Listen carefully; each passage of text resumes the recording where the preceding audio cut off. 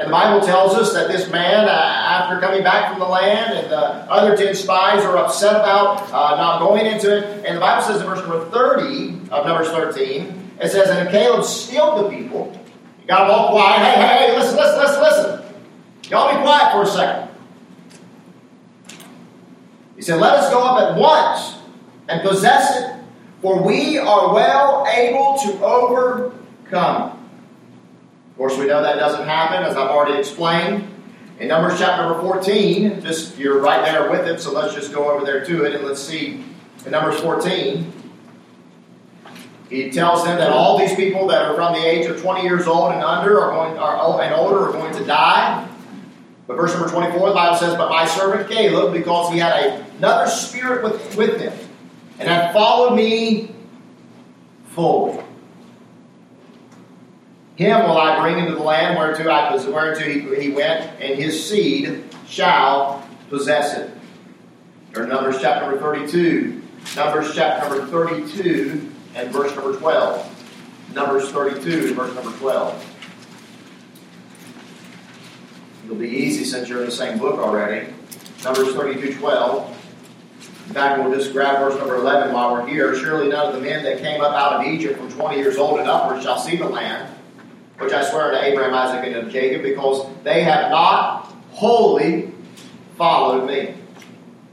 Save Caleb, the son of Jephunneh, the Kenizzite, and Joshua, the son of Nun, for they have wholly followed the Lord.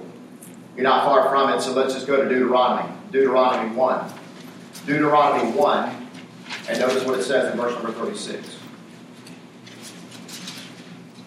Again, verse 35 says, surely none of these shall go up, because of they are this evil generation shall see the land, which I swear to their fathers. Verse 36, save Caleb, the son of Jephunneh, he shall see it, and to him will I give the land that he hath trodden under, that he hath trodden upon, to his children, because he hath wholly followed the Lord.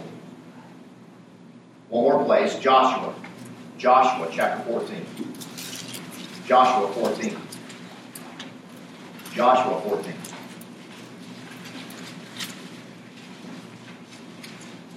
Caleb giving his own testimony here after the land has already been entered into and they've been conquering those kingdoms, says, nevertheless my brethren that went up with me made the heart of the people melt. And his own testimony was in verse number 8 of Joshua 14 is this, but I wholly followed the Lord my God. And Moses sware on that day, saying, surely the land whereon thou hast trodden shall be thine inheritance, and thy children's forever, because thou hast wholly followed the Lord my God. We must wholly follow the Lord. We must learn to wholly, fully, as it says in Numbers 13, follow God. Follow God. Let's pray. Father, we're thankful for the Word of God. Lord, I pray that you'd help us to understand how we, in this day and age, Lord, we don't have Amalekites and Hittites and Perizzites and Canaanites before us necessarily. But Lord, there are spiritual battles with us on every side. And Lord, there are spiritual Amalekites and spiritual Moabites and Edomites and Canaanites on every side of us, God. People that hate the Lord. People that hate those that have anything to do with the Lord. Lord, there are spiritual wickedness in high places, Father. There are battles that, Lord, we must face on a daily basis. But God, I'm confident that, Lord, you want us to have victory just as much as you wanted these people to have victory. But Lord, it starts and it begins and it ends with all of us learning this simple truth of wholly following you. I confess to you, God, that, Lord, I am weak in my followership many times. And many times, God, I have failed you and I have not wholly followed you. And if we were all honest with ourselves and with you this morning, God, I would think as a congregation we would all confess that before you that are saved believers of Jesus Christ, that, Father, we have not always wholly followed you. And we confess that before you. We say that we're sorry. Or, Lord, you deserve for us to fully follow you. You deserve nothing less than full fellowship. May we see that anything less than that is sin. It's wrong. It's not a lapse of mind or a mistake, but rather it's sin.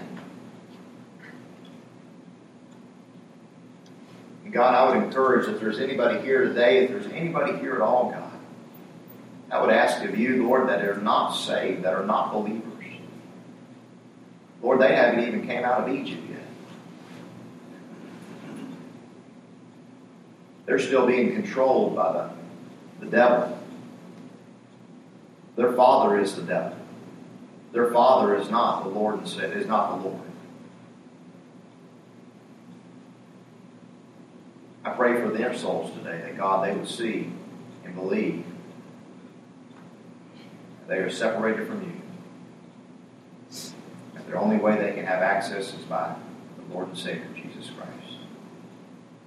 Now, as I preach, thank you for it. In Christ's name I pray. I want us this morning to go back to Numbers chapter number 13.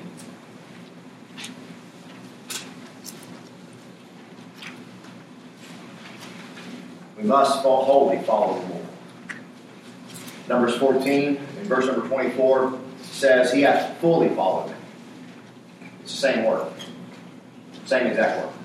Fully, wholly, same thing. I want us to discover some ways this morning how we can wholly follow God. The first thing is what's obvious, and according to the text. Is the word holy or the word full? Is that, number one, we must be full of God. We must be full of God. We must have God in us. And can I tell you today that there's no way, shape, or form that anybody can have God's Holy Spirit residing in them if they're not believers, first of all, in God. It's impossible. Romans 8 testifies that to that very fact. And if you have not the Spirit, you are none of His. You're none of His. The Spirit witnesses with our spirit that we are the children of God. Every believer in here this morning, every born-again believer here today has a Father. Has a Father. They have a heavenly Father. But can I also say that every person in here that does not have the Son of God as their Lord and Savior also has a Father? John 8, verse number 44, He told the Pharisees, He looked them straight dead in the eyes, and He said, Ye are your father, the devil. Everyone has an earthly father, and everyone has a spiritual father. A spiritual father. Have you been translated out of the kingdom of darkness into the kingdom of His dear Son? There's a translation that needs to be made from one to the other. Nobody picks up a book that is in German and says this is English. Right? Nobody does that.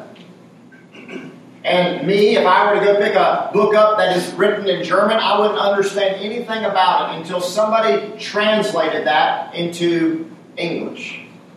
Into English. I would need that to understand. Just as different as German is from English, my friend, so it is that just as much as it is different between somebody that is lost and somebody that is saved.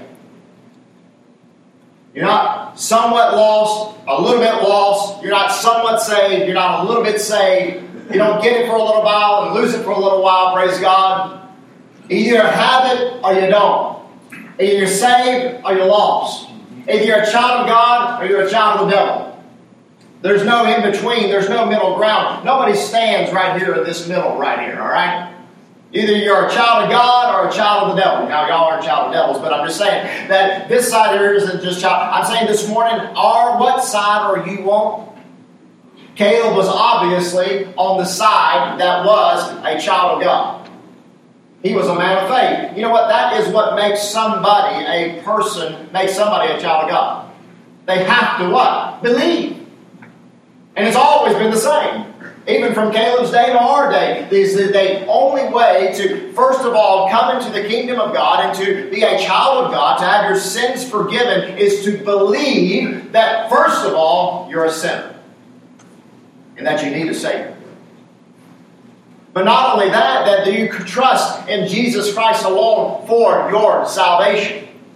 And once you trust Jesus Christ alone for your salvation, that He died on the cross for your sins and rose again the third day, and you believe upon Him as Lord and Savior, then and only then do you become a child of God. You're not a child of God because you were born into a family that is a Christian. Or because your mom and dad are a Christian. You're not a child of God because you came to church this morning. Biblically speaking, you're not a child of God because of that. You're a child of God is because you put your faith and trust in Jesus Christ alone for your salvation. Have you done that? Caleb was a man of faith. Caleb was a man that was full of God. Now, I like what the Bible tells us all these things about Caleb. I mean, he was a man of zeal. I mean, he says, hey, we can go up and possess it right now, guys. I mean, come on, let's go. Let's do this thing. He said, let's go. Caleb was a warrior. He was zealous. He was courageous. He was loyal. He was a friend. He was passionate. He was wise. He was faithful. But God does not tell us that he was any of those things according to His Word. You know what the only description we get of Caleb? Is that he wholly followed God.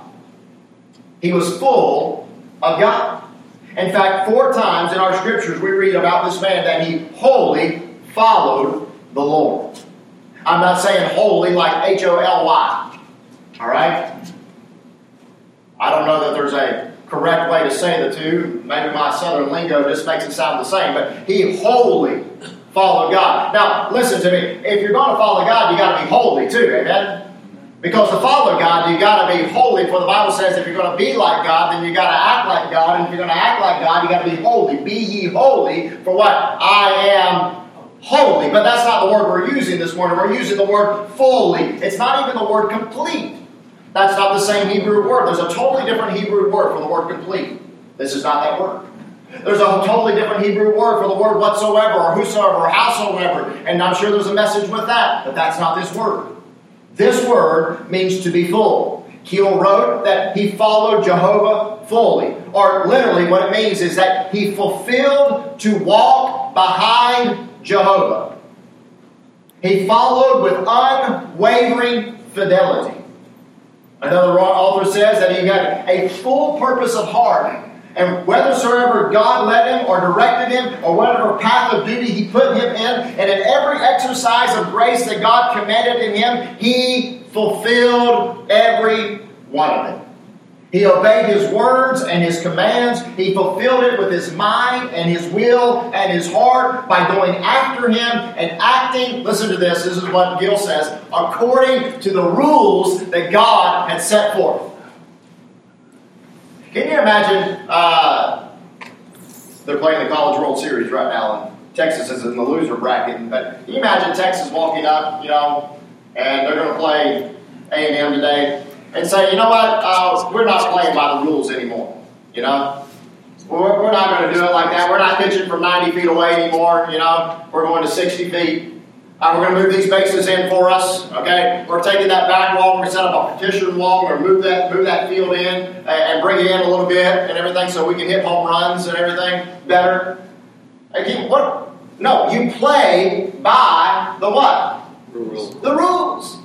I mean, that's how we play baseball. That's how we play football. That's how school goes. That's how our work goes. Why is it any different when it comes to God's Word? Amen? You play by the rules. And the rule is that we're going to go into the land and possess the land. That's what the rule was. And Caleb said, let's do it. I'm ready. Let's go. One author said that he followed God with wholeheartedness. He was full of God. He was filled with a desire to obey the Lord. His overflowing zeal was to please God. It reminds me of whenever our Lord and Savior Jesus Christ came into the temple and He made up Himself a small scourge of whips. You remember that time? And everybody was selling doves and the money changers were over there. Can you imagine that scene? I mean, He comes in and just knocks over everything. Money's spilling everywhere. Doves are flying up into the air. Goats are running this way and that way. I mean, people are getting spanked. I mean, it is an ordeal. But in the end, in John 2:17, the disciples, after seeing this, and after they had written all these accounts down, they wrote this, and the disciples remembered that it was written of Him. This, the zeal of thine house hath eaten me up. I mean, He was eat up with it. He was ready to do something about it. And that's what that means here. That's what this means, wholly following the Lord. It means you're eat up with doing God's will. You're eat up with it. And when you don't do God's will, it eats on you. You get that? It bothers you. It discourages you whenever you don't follow in God's will. That's why I pray, God, I do not follow you wholly like I ought to every single time. And I'll confess that before you today. Because I don't. But I'm preaching this because I want to. I want to wholly follow God. I want His zeal to eat me up. And whenever I don't follow through with God, is that I want that to eat on me. I don't want to be dead. Amen? Amen. I don't want to be dead. I don't want to sin. Listen to me. I don't want to sin and it not bother me. Right. I don't want that. Because if I sin and it don't bother me, you know what that's telling me? Is I've got a cold heart. I got a cold heart. And if you can sin and it's never bothered you, it's telling you you're probably not saved. It's never bothered you one time to do something wrong, you're probably not saved. But I don't know your heart. I know this about me, and I can confess that about me, and I can confess about with the Scriptures, that you can come to a place in your life when you were following God, you were on fire for God, you were zealous for God, but yet there's some things that got into your heart where it took away some of the zeal, took away some of the fullness of God, took away some of the joy that God gives to you, and you don't follow God like you ought to follow God because you're not full of God. You say, how do I get full of God? Well, you got to get empty first, don't you? You got to get empty. You got to take some stuff out to fill back up. And that's what happens with life, isn't it? I mean, that's why we come to church. Come on now. That's why you come to church every once in a while. That's why you got to be underneath the preaching of the Word of God, so that you can come to the Lord's house. And I'll tell you, the preacher doesn't even have to preach on your pet sin, but God knows your pet sin, doesn't He? I mean, the preacher don't even got to say nothing, but if you're a child of God, the Spirit of God will put you down, and He'll put His finger right on you, and He'll say, this is it right here. Buddy, girl, this is it, and you know that's it. And He'll put it right there on you, because that's what the Spirit of God does, and He's trying to cleanse you, because He's trying to take some stuff out of you, so He can put some stuff back into you. He wants to fill you with His Spirit. And the Spirit of God says, and the Word of God says, be not drunk with wine where it is in excess, but be filled with the Spirit. And the word filled there is not a one-time filling. That's a misnomer.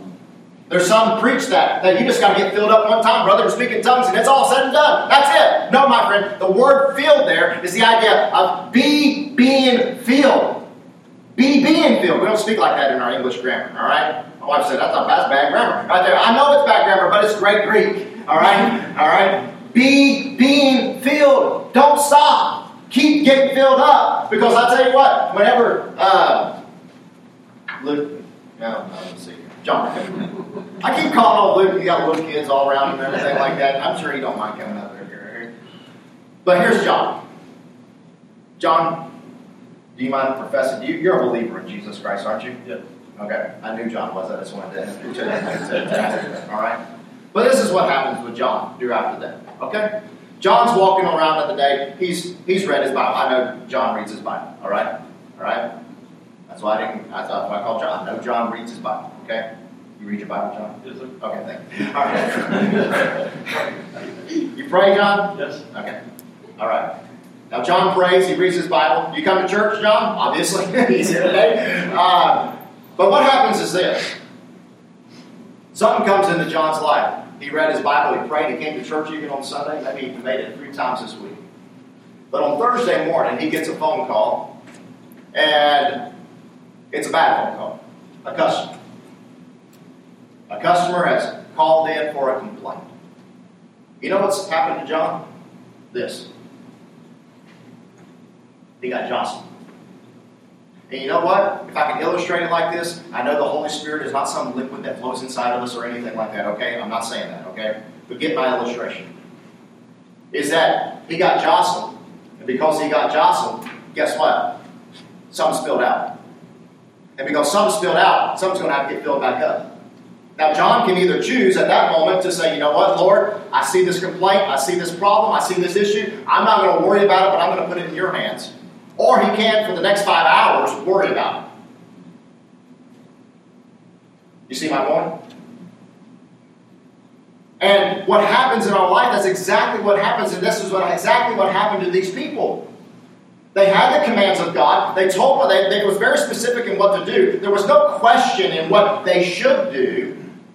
And instead they went against God's commands and they got jostled a little bit because they were like grasshoppers in their sight. And what happens is that they all got up mad and upset because of this thing and they rebelled against God. I mean, that's how far it went. And if you don't think that could happen to you as a Christian, my friend, you are sadly mistaken and wrong. Because if John gets jostled enough and he stops praying and he stops going to church and he stops reading his Bible and he stops saying, God, I need help, you know what's going to end up happening is that he's going to get mad, angry, and upset. He's going to become bitter.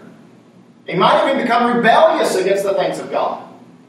But John's a child of God. Yes, I know he's a child of God. But you know what, my friend? Is that the devil wants nothing more than to steal your joy out of your heart.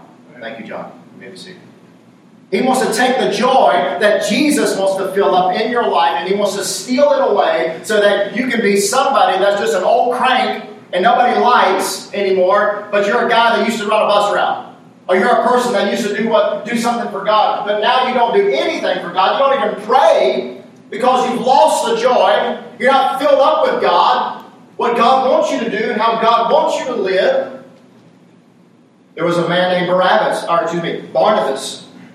A much different man. A man named Barnabas. And Barnabas in Acts chapter 11, verse number 24, says this: he was a good man, and full of the Holy Ghost, and of faith, and much people was added unto the Lord. You know what, when I find somebody that is full of God, you know what they want to do? They want to tell somebody else about God. That's what they want to do. Caleb wholly followed the Lord. And so what does he do? He stands up in the middle of the congregation, 2 million people. How many of you got stage fright? How many of you would rather be in the coffin than give the eulogy? I mean, come on now. He didn't have any stage fright. I mean, he stood up, he waved everybody down, and he said, hey, listen. Listen. They're all kind of quieted down. We can do this. God's promised us. I mean, he testified of God. Paul in Acts chapter 22, what happens to him?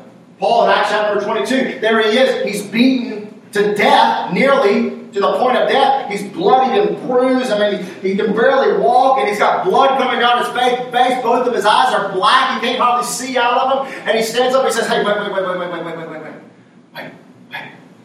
To the guard. I need to say something to these people. What? I thought you were that Egyptian that no, I'm a Jew. And I need to talk to these people about something. Can I speak for just a second? Sure.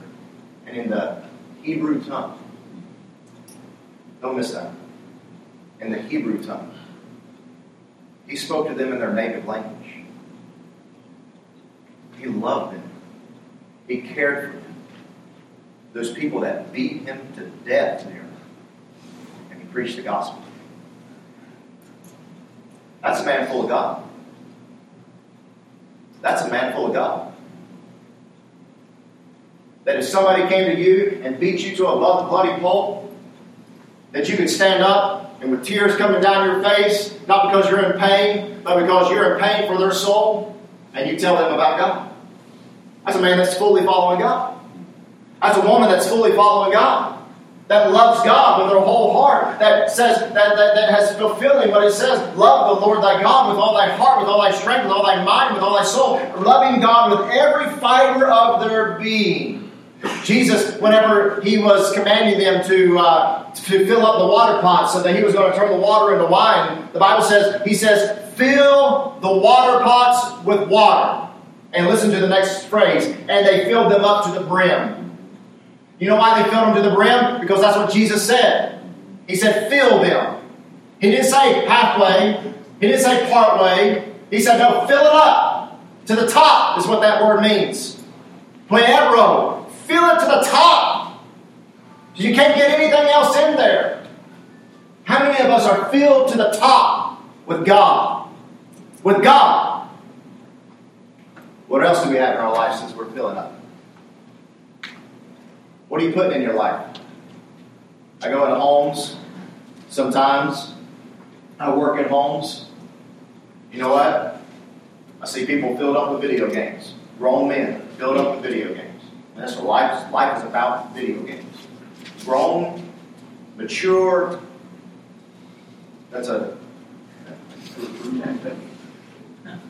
Men, that's what their life is all about. Video games.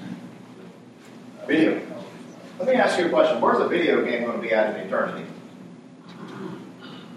Where's that going to be at in eternity? How does that play out at the judgment seat of Christ? I mean, I walk. I know I can take you to the house right now. I can see it right now. Life is all about movies.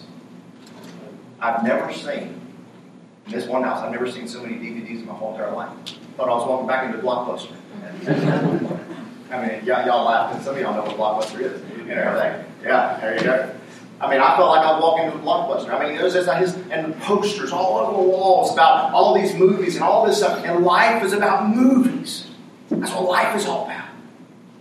And there's all kinds of things. I mean, life. I go into some houses, and I can tell you what their life is about. Their life. I can take you to a house right now. Their life is about alcohol. I mean, I used to work in a house. I guarantee there was 15, at least. I don't want to exaggerate, all right, but at least 5,000 bottles of wine in the house. I thought it was Speck's liquor store. I mean, I'm serious. I mean, what his life is about wine, about drink. That's what it is. That's what his life is about.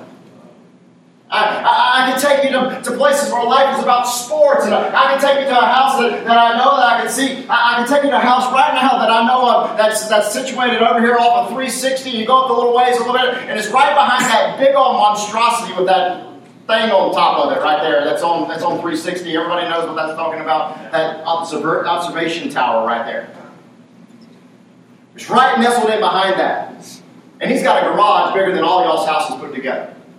And in that house is more money than all of us got put together. There's more Ferraris and BMWs and Lamborghinis inside that garage. It's a 2-story garage with an elevator inside of it that lifts cars back up and down inside of it. All right?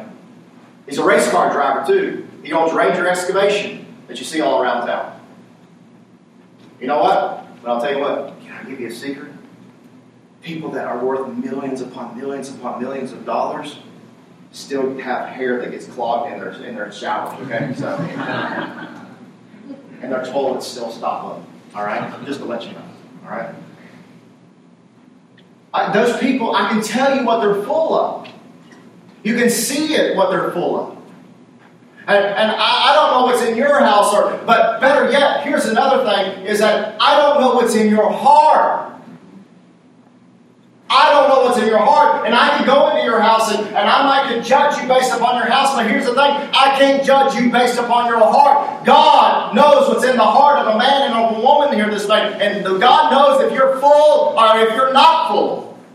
God knows if your life is about Him or not Him. I was amongst some people this week. I don't want to really give too many details on this, but I was amongst some other people this week, and it really got me thinking, what is life about? Is it about the things that I can possess?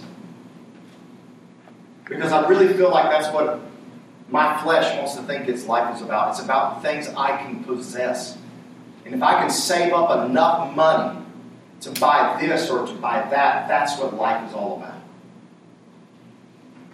But my friend, there was a man in the God's Word that saved up and built up, and he had a really good, plentiful year, so much to the point that he said, you know what, I'm going to build barns, and I'm going to tear down my barns, and I'm going to build bigger barns, and then when I build those bigger barns, guess what? Then I'll have enough storage for the rest of my days, and I can take ease and rest, because I'll be okay. And the Bible says, the Lord said to him, thou fool, thou knowest not that thy soul is required of thee. Listen to me, my friend. When you're dead and gone, your money's staying here with you.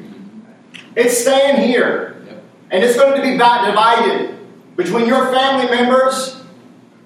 And if your family is not right with God, it's going to cause a heartache, and it's going to cause hurt. And people are going to just ask Brother Albert back here. I'll let him get up here and preach that message a little bit. Let him tell you about the horror stories of probate courts and of people fighting and brothers and sisters at each other's throats, all because of a nickel and a dime. That ain't worth nothing. That's going to burn up in eternity. But life is all about the Benjamin. Life is all about what I can get. And life is too much about, it's not enough about God. About God. That's what he said. He said he fully followed God. His life was about the Lord. That's what his life was about. Not about things, but about God. About God. I'm not calling you to be a hermit or a monk. God isn't either. But I'm just asking, what's your life about? What's it all about? I hope it's about God. Behold, Father of the Lord. Fathers, dads, your kids know what your life is about. They know. They see it. Some of y'all got kids in here that are real young.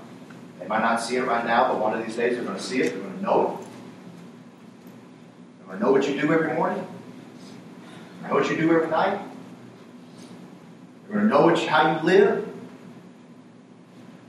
You're going to know what your life is about.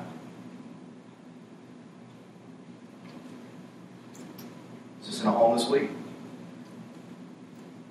It's fixing a toilet. The dog got out. The dog got out. That's right. The dog got out. I mean, the dad just lit into that 8-year-old boy. Called him every single name out of the book. Now, that's people without God, I understand. People that don't know the Lord. But you know what? If you're not careful, Dad, you might do that too. Kids know. They see. They see what we don't see. They know what we don't know. They know what your life is about. Your wife, your spouse knows what your life is about. If you really want to get real and right with God, you might go to your spouse or you might go to your kids and say, what do you think my life is about? That might be a tough question for your kids. I'm telling you, it's not a sound advice necessarily for every one of them. But you might ask a friend who knows you very well. What's my life? What do you think my life is about? And be challenged with that. And be ready to accept them to say something that you're not wanting to hear. And be ready to empty the trash can. Be ready to take out some trash. You know what I find? house is that when the boys, they work together as a team. When one boy takes the trash bag out, the other boy's getting another trash bag and putting it back in. That's the way we train. You know, I don't know what I'm going to do in about 18 years. You know, so one boy takes the trash out, the next boy puts the trash in the trash bag. That's a wonderful thing. Clean trash bag. Clean. You know what, folks? Here's that wonderful thing about God. You haven't wandered far from God, like the prodigal son did. But you know what? You're one step away from turning back to God. One step away. I encourage you, any of all this morning, wholly follow the Lord. Be full of God. Be full of God. Father, we're thankful.